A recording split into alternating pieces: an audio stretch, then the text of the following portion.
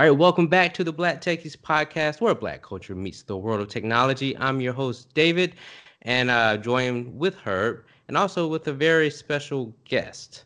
Uh, Today's going to be a very interesting episode. As you can probably tell by the title, we're going to be talking esports. And to join us, we have Mr. John Cash, or I guess I should say Professor John Cash from Johnson C. Smith University. Um, Sir, would you, yeah, Ashley, would you mind introducing yourself and just kind of telling us what you do, what you teach, or all that kind of stuff? Well, Doing all first of right. all, thank you guys for having me on Black Techies. I'm thankful for this. So thank you both, Herbert and David, on behalf of Johnson C. Smith University specifically, but the HBCU Nation in general. I'm glad to be here. I'm an HBCU graduate, and one way I look at giving back to HBCUs is by teaching and sharing. And the opportunity presented itself for me to become an adjunct professor 5 years ago at Johnson C. Smith University. I do quite a bit in sport entertainment. And one of the things that got me into this is that I launched the first two multimedia rights entities for HBCUs. I worked for Learfield IMG, and I launched that property for the MEAC.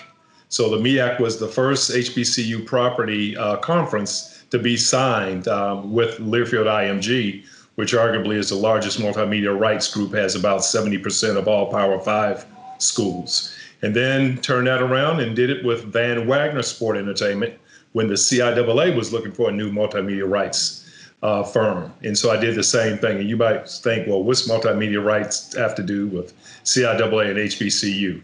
It's very important. These organizations help drive revenue by selling sponsorships and marketing for the athletic programs. So the MEAC conference and the CIAA conference, the other two, of course, are the SWAC and the SIAC. And as you might know, for predominantly white institutions, football and basketball revenues make it possible for a lot of things to happen on campus. So while teaching sport entertainment, I'm a research zealot. I bow down to market research. I noticed that there was a tremendous growth in esports. Now, I think we need to really share that in context so people can understand. We've been gaming since pinball machines, okay? So that's basically the essence of gaming. And then about 40 years ago, you had what? Pong. Everybody was playing with this little white ball on the screen going back and forth. Esports is just a continued evolution and stands for electronic sports, of course. And the essence of esports is that it is competitive. And primarily you'll have 5 or 6 individuals playing against each other. Now, I know you cats probably grew up with NFL Madden and NBA 2K and probably still playing like me. And that's all well and good. That's usually individual. But with esports, they started to group it and have teams together.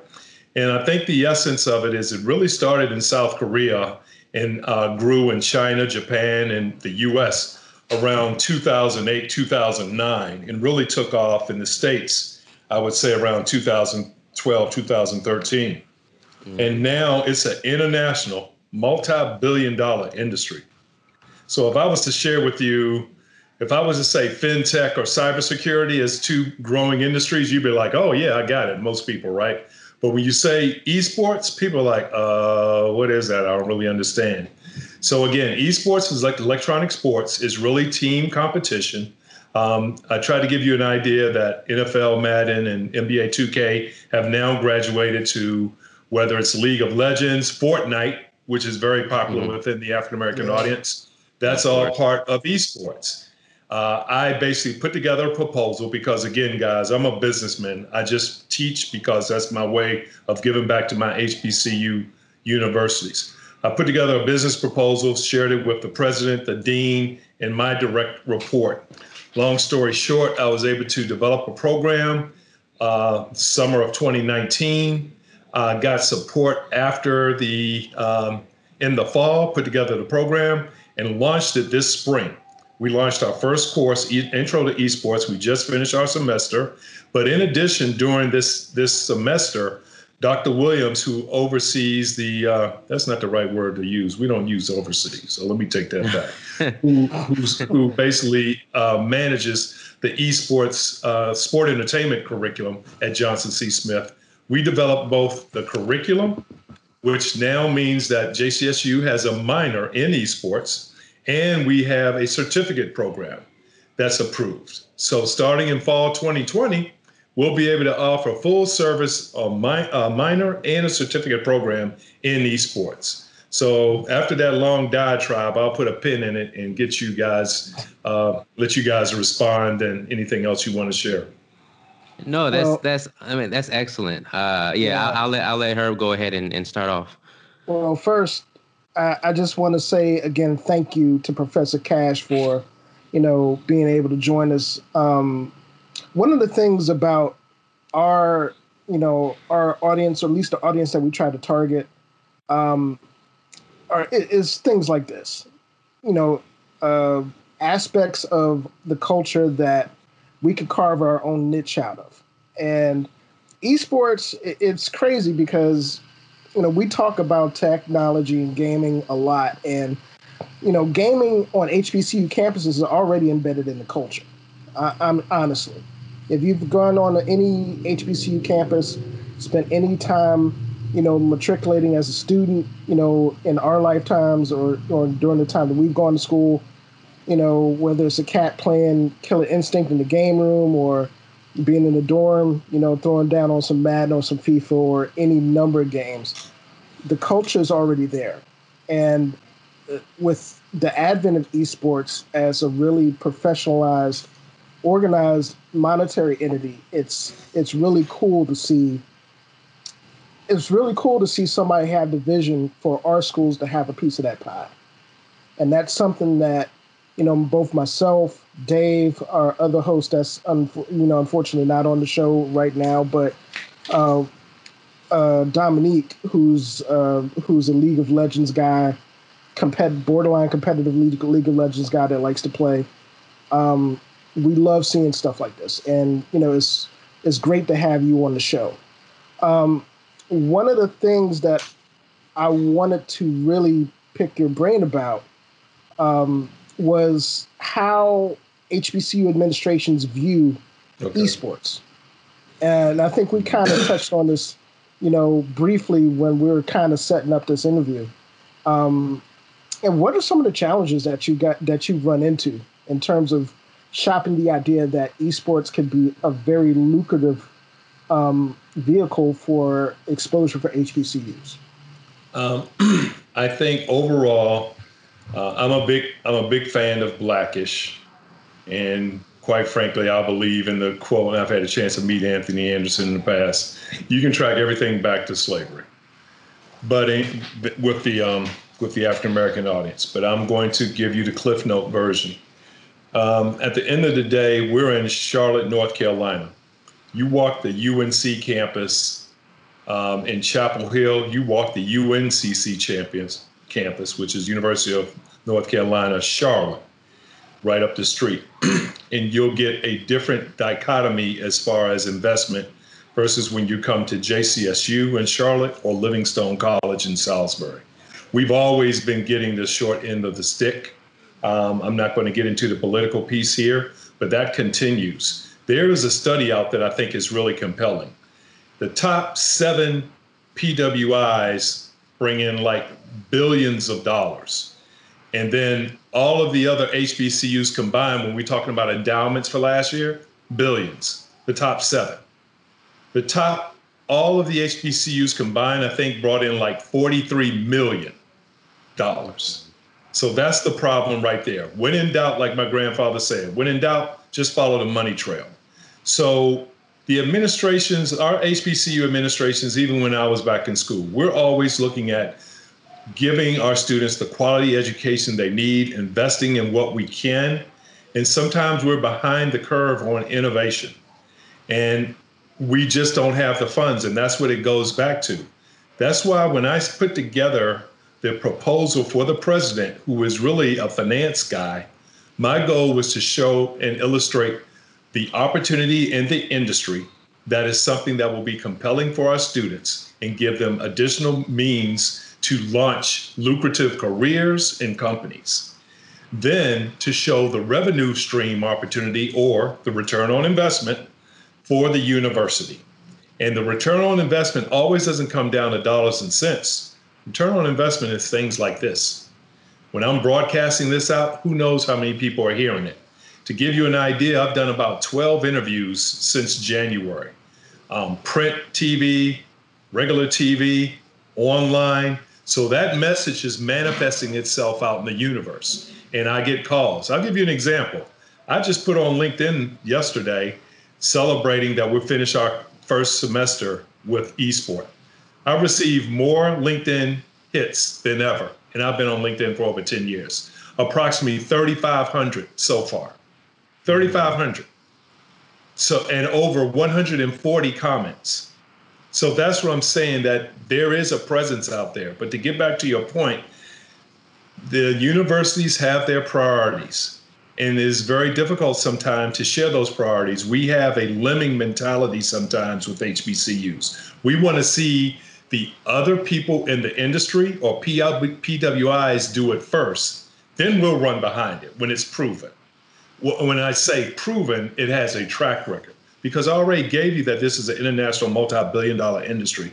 I already shared with you that PWIs, well, I'm sharing with you now, there are over 60 PWIs that have esports courses, curriculums, or certificates. There are over 200 PWIs that actually have certified teams. To have a team, you have to have a certified coach, else all you can have is an esport clubs. So I don't know, Herbert, how do we really address that with our universities and administration? We just have to keep showing them the facts. I'm driven by fact-based analysis. And if the opportunity is there, I want to make sure we're sharing it with our students.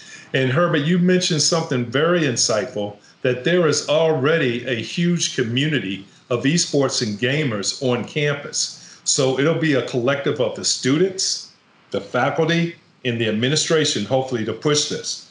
But I am thankful to say that I feel that the trend is growing for HBCUs. You have Hampton University, which received a $342,000 grant last summer. They're going to be building arguably the best initial HBCU esport lab and training lab. You have the NCC, North Carolina Central University. They are focusing on web-based design applications for esports. You have several other universities that are interested, and you have some major e-clubs at university HBCUs, including Morehouse and FAMU, as well as Johnson C. Smith. So this tide will continue to roll.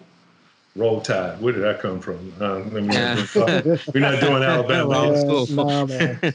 Way wrong school for me.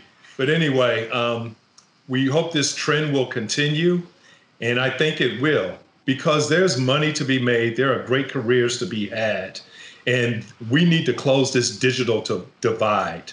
And I just hope that the administration continues to see the growth and opportunities that this industry will provide us as African-American students, alumni, businessmen, and future leaders in this industry. I have a question, actually, as far as the financial aspect. So obviously, trying to start an esports team or even club or team program or a club could take a substantial amount. Well, actually, no. Let me start over. So when you look at the athletic department, right? Football, basketball, Yep. Obviously it takes a lot of money to run those kinds of programs. Right. But when you get to esports, is it true that you don't have to necessarily worry about some of the financial overhead that it comes with running physical sports programs? Like, you don't have to worry about buying uniform necessarily or a practice field or anything like that. Do you think it would be easier to start a team or a program because of that, or am I just not seeing everything? No, I think you're right. Overall, the costing is reduced in a football or basketball program. You have initial investment costs, of course, sunk costs, and that's really driven by our infrastructure. So I talked to you about a University of North Carolina compared to a Johnson C. Smith Johnson C. Smith University. The biggest piece is infrastructure. And I'm talking about having the proper broadband and internet capabilities, having the right hardware, whether that's coming from Microsoft or Intel, so you can build a platform, and then have the streaming capabilities, i.e. tying into with Twitch. And remember that, ask me about Twitch. Say, what did you mean by Twitch? I'll talk to you about that in a second. But once you have those three entities, then you can have the capabilities to perform well. We have universities within our HBCUs. You can't even get a Wi-Fi signal in your gym.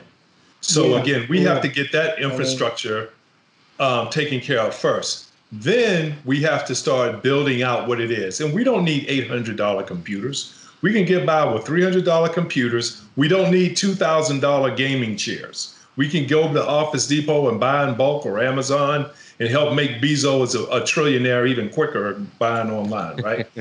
But you'll have less cost infrastructure-wise, and hopefully the equipment will last longer. But this is the way that I conceptually think universities should look at it. At the end of the day, you have all type of suppliers and contractors selling to universities. At the end of the day, you're going to buy toilet paper from either Georgia Pacific or Kimberly-Clark, right? So if Georgia Pacific and Kimberly-Clark is doing all this business on campus, they should be giving something back in forms of internships, job opportunities, investing in programs, what have you. No different than the technical area. If we're looking at AT&T, Verizon, Dell, Microsoft, Twitch, Mixer, whoever, they should be looking at, if they're doing business with us, what are they doing to provide to benefit to us? And then, of course, I have to talk about what? Our alumni. When you look at alumni giving for HBCUs versus, other audiences, now I know there's a lot of socioeconomic divide and everything else, but we can do more as alumni. And again, build up our programs. But those are opportunities I feel that we can finance to start building the program. So looking at our suppliers at the universities, look at industry opportunities of people who are in this industry because they're doing the same thing with PWIs.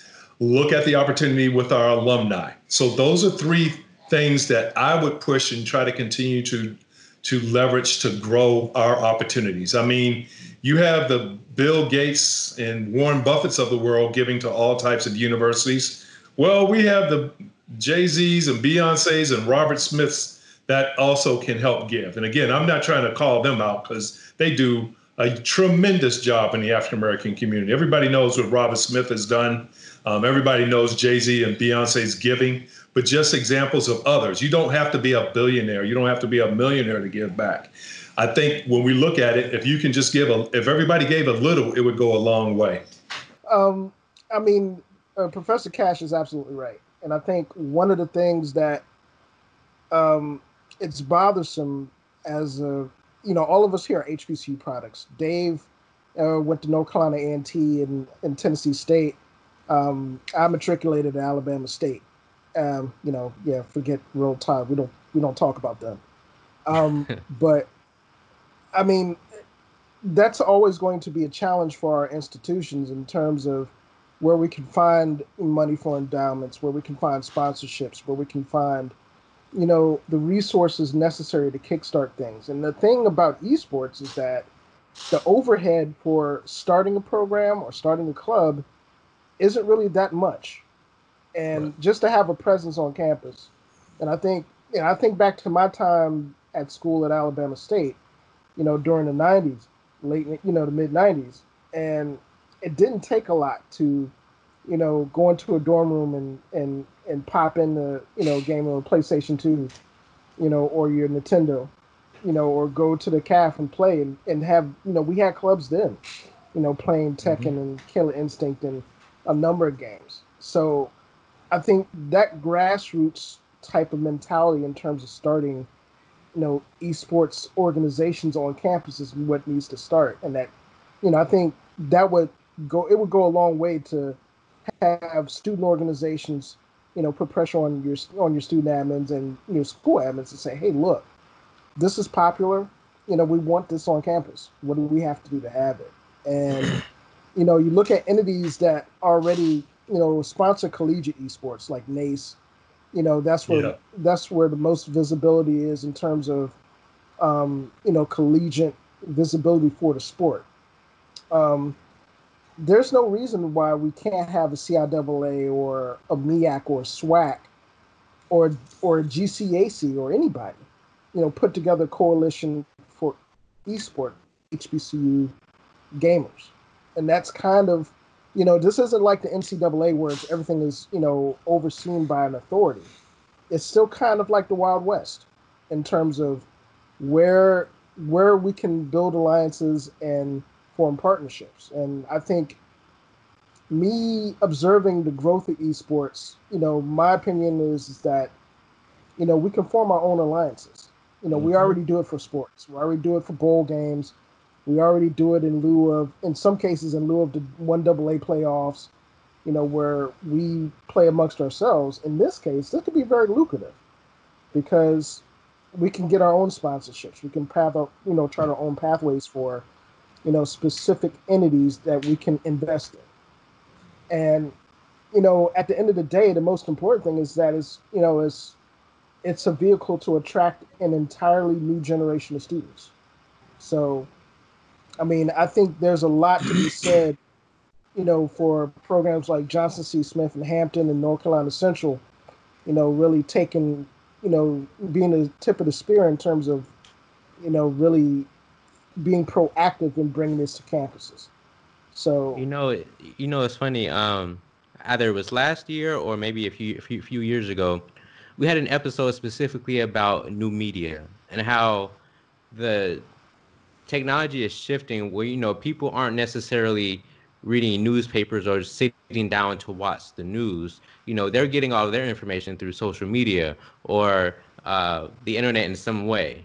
And so now you have this shift. Well, I won't say shift, but then you have this whole new avenue of esports that's different from the norm. And like you said, it's kind of the Wild West right now. And I mean, you still have people kind of trying to figure out how to really get this thing Right. organized, especially obviously around HBCUs. But it's kind of interesting now, especially now with this whole COVID-19 situation and how everyone's being forced to be away from each other. Now, esports is starting to become like the thing to do because you can't watch any other sports.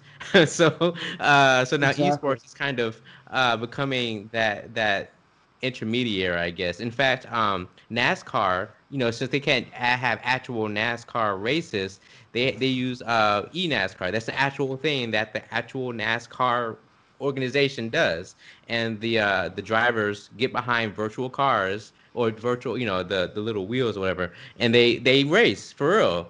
Um, if I'm not mistaken, I think ESPN broadcasted an NBA 2K tournament or something like Yeah. that. Yeah, uh, they've been doing. Yeah, they've A been doing player their tournament. right. They've been And you yeah. doing talk about player tournaments for the NASCAR. last month. Yeah, you're talking about NASCAR right here in Charlotte. They've averaged over 1 million viewers for the last 5 months. So arguably, they're almost outdoing their normal viewership. And they returned to the physical track this week in Darlington, North Carolina, Darlington, South Carolina, but with no fans in the stands. But if you look at how I call it the pandemic pivot, you can either complain about lemons during this time, and of course it is a very deadly time, or you can go make lemonade. There are going to be fortunes that are going to be made in industries and different businesses that are going to crop up. Of course, we have a lot of hardship that's happening too. But just look at what NASCAR has tried to do with their iDrive series. Also, Formula One has done the same thing. And then you also have the NBA 2K leveraging their existing players to do tournaments also. So share that for looking at opportunities that can be had. Go ahead and continue with your point, but I just wanted to mention the NASCAR because it's right here in Charlotte, and I'm in conversations with those individuals to start sharing information for my next course at JCSU. Actually, that actually kind of leads me to my next question. So, you all, as you pointed out, you all started or starting the esports and gaming management program. So, can you kind of briefly describe what that is and what does it mean to get that to go through that? Yes, again, we have our certification, we have our certificate. So the Esport Gaming Management Program, again, encompasses the curriculum and the coursework, the minor program, the certificate program, and then also building out the infrastructure, what I said before, in regards to an esports team, well, esports group, that support behind it, and then an esports team. My next step that I'm doing now is developing relationships within the esport ecosystem. When we describe the esport ecosystem as being first your developers and publishers, Activision, Riot Games, some of the makers of some of the top games in the country. They're your developers, and we're making relationships with them. I wanted to share that in regards to Twitch. Twitch is the top streaming entity in the world right now. Their competitors include, of course, YouTube, Mixer, Caffeine, other streaming services. But I was working on another project that is esport and virtual related. Had a time to talk to Twitch. Now I've developed a relationship with them. We're talking curriculum and we're talking internship opportunities. Hopefully paid intern. How about having that on your resume? Well, I think the relationship part of what Professor Cash was saying is essential. Um, I mean, not just in terms of building relationships within our own community to advance the idea of esports as being part of the culture, but selling that to people outside of the culture. Just like we were just talking about in terms of software sponsors, platform sponsors. I mean, could you guys really think about esports being integrated into some of our cultural, fall classes that we got? Like, for example, let's say the Southern Heritage Classic has an esports element that goes on for that weekend, or the CIAA tournament, has an esports element that goes on for that weekend. And You the know, Honda where Battle bands. Honda Battle of the Bands. I mean, there the potential for this being integrated into the HBCU experience is limitless, literally. And when I think of things like that, I mean, I think about my own experiences. Alabama State, Magic City Classic, Alabama State, Alabama A&M. There's so many things going on during that entire weekend, and you could have tied on to a Battle of the Bands, a virtualized esports competition between the two schools, Yep. or you could have an esports tournament like a CIAA virtual esports tournament in certain areas, certain aspects of sports.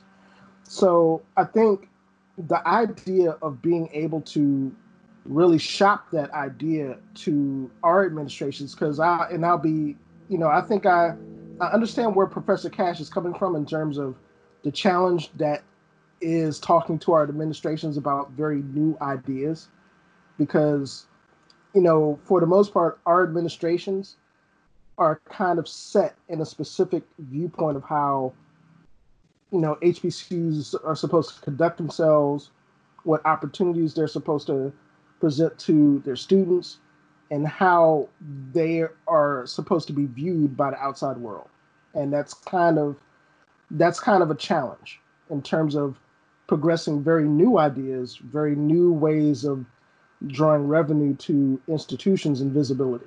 So, um, I could really dig, the challenges that Professor Cash is doing with, because I mean, we've seen them in a lot of things in terms of certain schools reaching out to certain sponsors, for example.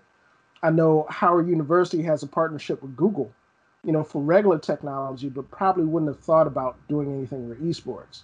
You know, Even though there's a very substantial esports presence in the DC metro area where we're at. Um, I can just think of, Washington, D.C. has a professional esports team that's made up of mostly high school and college students. And, you have your George Mason University in the area that has an esports team. You have George Washington and Georgetown in the area that have an esports team. But, I mean, Bowie State has a cybersecurity program, but Right. nothing associated with esports. Or, same thing with Morgan, same thing with Maryland Eastern Shore, a lot of the regional schools. So it's an opportunity. It really is, and it's something that You know, it's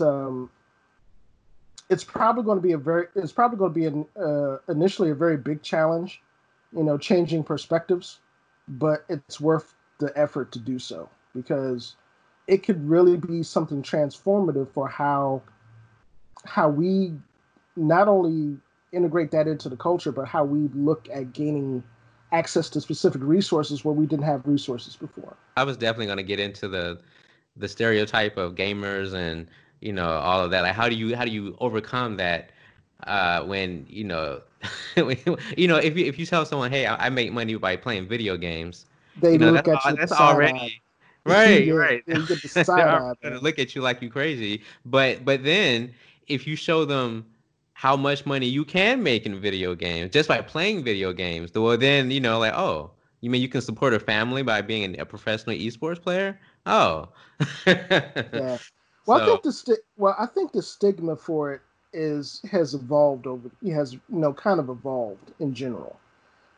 Particularly with very popular franchises like Madden or FIFA, NBA 2K. I mean, Evo. I mean, oh yeah. Yeah. there's so much of a subculture that is behind that sort of gaming, and people don't look at it like that anymore. Now they're looking at gamers like, okay, well, damn, this dude is he's putting in buku hours to master this game, and he's getting paid for it. That those attitudes are starting to mature a little bit. It wasn't like that before when esports was just coming onto the scene as something viable for people, to be a spectator type of event. Um, but I think one of the challenges that we still have to overcome in terms of HBCU perception of esports. And this is just my observation. I've talked to students, I've talked to alumni about, and from all over in terms of schools, in terms of how they view esports. And it's like, well, that's a thing. You can really get paid by playing sports. It's like, yeah, dude, you can really get paid by playing. And it's, it's one of those things where this kind of goes beyond the HBCU experience and it starts tapping into our Black social experience in terms of how those things are perceived. So, gaming, for example, I guarantee you walk into a household these days and you'll see a parent, see a kid that's on PlayStation 2 or PlayStation 3 or 4. And the first idea is, okay, why are you doing that as opposed to reading or doing your schoolwork?